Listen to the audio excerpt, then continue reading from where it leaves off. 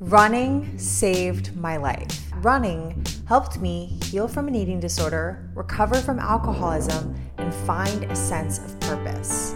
My name is Lucy, and I'm a runner. I was a fashion model for over a decade, and this is my story on how I used running as a tool to start over and basically take control of my life and live a more fulfilling life. So let's go back. I started modeling when I was 16 years old. I signed with a big agency and I started traveling right away to work in a highly competitive market for all of the big names that you know, from department stores to magazines. And I was living the dream, or so it seemed. The porcelain veneer of success was my life, of being on the covers of magazines. And I slowly but surely fell into the throes of getting obsessive about what I ate and how that looked, as well as resorting to using alcohol to numb out and basically having both disordered eating and an abusive relationship with alcohol. I was a hot mess. I woke up in my 30s, my early 30s, and I realized that this was not the life that I wanted. And so I got sober, cleaned up my act, and I determined to get healthy. Now, all the while, kind of over the years, as I was modeling in my mid to late 20s, I got really into running. And at first, I didn't know what I was doing because I was never an athlete growing up. And so I kind of stumbled into the sport, just running here and there and making little challenges for myself. And if you've seen the video where I talk about running 10 miles a day for 3 years, that became how I got into running. So I had this goal of running 10 miles a day, and I did that for 3 years. And I managed to run 10 miles in under an hour, which is kind of a competitive pace. But I didn't even know what that time meant when I was doing it. It was only until I started racing that I realized that I could actually use this running thing for more competitive reasons and enter races and try to compete.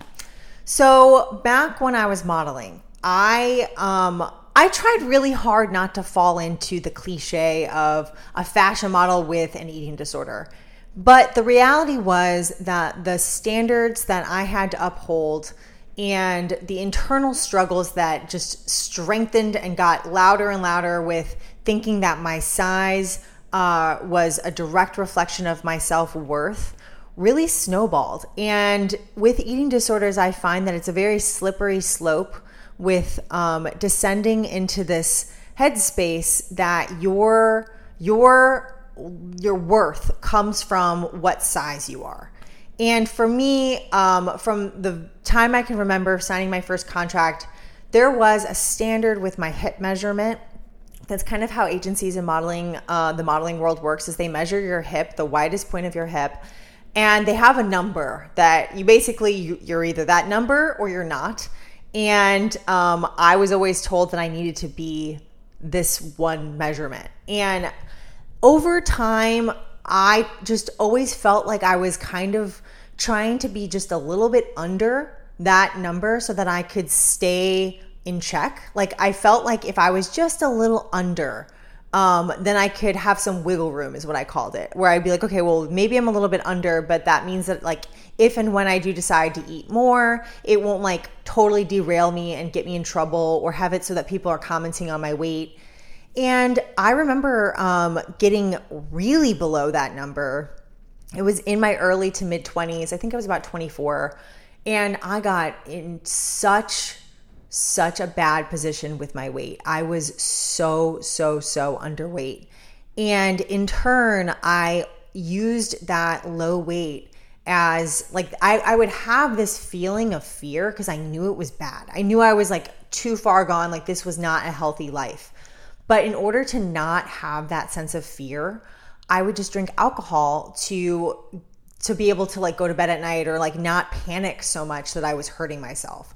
And slowly but surely that just became this vicious cycle of under eating or not eating at all, and then drinking alcohol until I would go to sleep day after day after day after day. And to think that I did that to my body for so long, it's really scary. So when I started getting into running, now this is a very gradual process of like learning like the ways of running and stuff, I realized that if I was going to get out there and run the way that I wanted to every day, the way that I was treating my body with food and alcohol wasn't going to work. Like I started to feel the direct negative return of drinking a couple bottles of wine to go to bed at night, waking up and trying to run just felt bad. And that like those 10 miles felt like just miserable. And I would be thinking, I'm just trying to get myself back to normal and sweat it all out.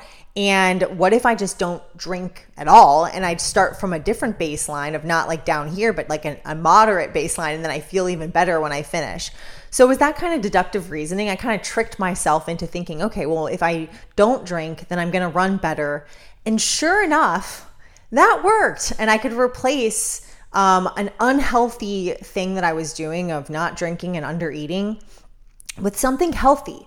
And the reason that I know that running isn't an addiction, I wasn't just replacing one addiction for another, is that it is really easy to go drink a couple bottles of wine. It's pretty easy to do that for me, but it's not easy to tie up my shoes at 5 a.m, roll out of bed and start running. So I think that like having to do something hard to reach this sense of accomplishment and feeling good is very different than doing something very easy like picking up a glass of wine to then feel good.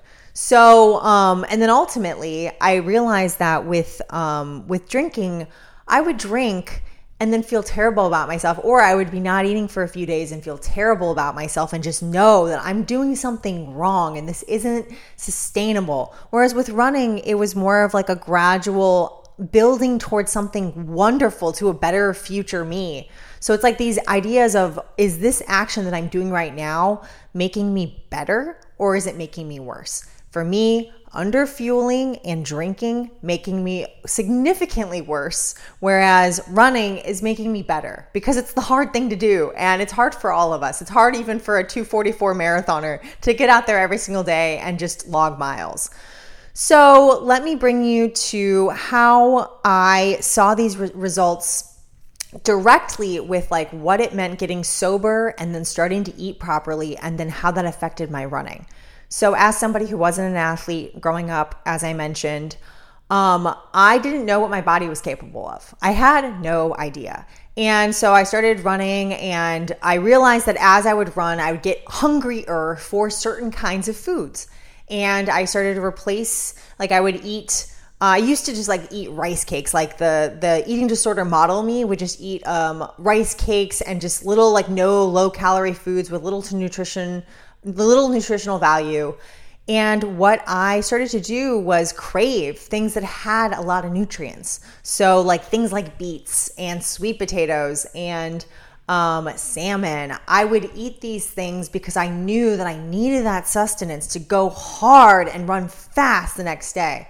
So I think that was kind of an interesting way to learn how to eat, was to like use the food for fuel to go like run and perform strong. And I noticed too that if I ate these foods, the next day I would have these magnificent runs and break my PRs and run 10 miles in under an hour and be like, wow, that felt pretty good. And it's because of what I ate the night before. And it also helped me not be afraid of food, because I think for a while, it sounds kind of like silly to think, I was afraid of certain foods because I thought that they were going to automatically make me gain weight. And the reality was I needed to gain weight. And I needed to have those foods like cushion my organs to be able to have the like even mental clarity to go do things. So yeah, I think that was very important. But I also think that like what was really amazing as an end result to all of this was starting to fuel my body to run, then taught me that there was this whole new world out there of competitive running, and how these times and these dreams that I never even knew I could have, like trying to go to the Olympic trials, were even possible. And so something that I say to people, especially people who are getting into running and are beginners, is there are no rules, and you have no idea what you can do unless you get out there and just get started. And I think about myself in the first run or the first 10-mile run and thinking, man, that was so hard and I could hardly do a 9-minute mile pace. And now to think that I've run an entire marathon at a 6:15 minute mile pace and am training to run one at a 6 flat minute mile pace, that I would have never even known that that's even possible if I didn't just get started. So it's like the first run. And I even say before that, when I was teaching my 60-something-year-old mom how to run, who had never run in 6 decades ever, I got her out there walking. And I was like, just walk a mile a day. And that was the first step. And before she knew it, she was running a mile at the pace that I was running my first miles at. So just getting out there helped me just open up this new potential. And I think that like anyone could just start with that, even if it's not for running, if it's about like writing or doing some kind of a hobby that you're interested in, playing music. These are 2 other things that I like to do, playing music and writing, where it's like just doing it a little bit every single day leads to something you didn't even know was possible. So yeah, running saved my life. It helped me get over my toxic, horrible relationship with food, thinking that it was gonna make me overweight and have problems. It helped me to see the body that I was given is a lot stronger and can do a lot more things than I ever imagined. And it helped me just realize that I don't want to be dumping alcohol into it every day. So wherever you are on your journey, I really encourage you to just get started. And I hope that my story somehow reached you and that you are watching this and you see that we have a lot in common if that's you, because that was me. And I was completely lost and had no idea what I was doing. And now I'm training towards some really big dreams. So thanks so much for listening. You can find me on Instagram. I'm at Lucy Beatrix, LucieBeatrix. And until next time, just be fast. Just win.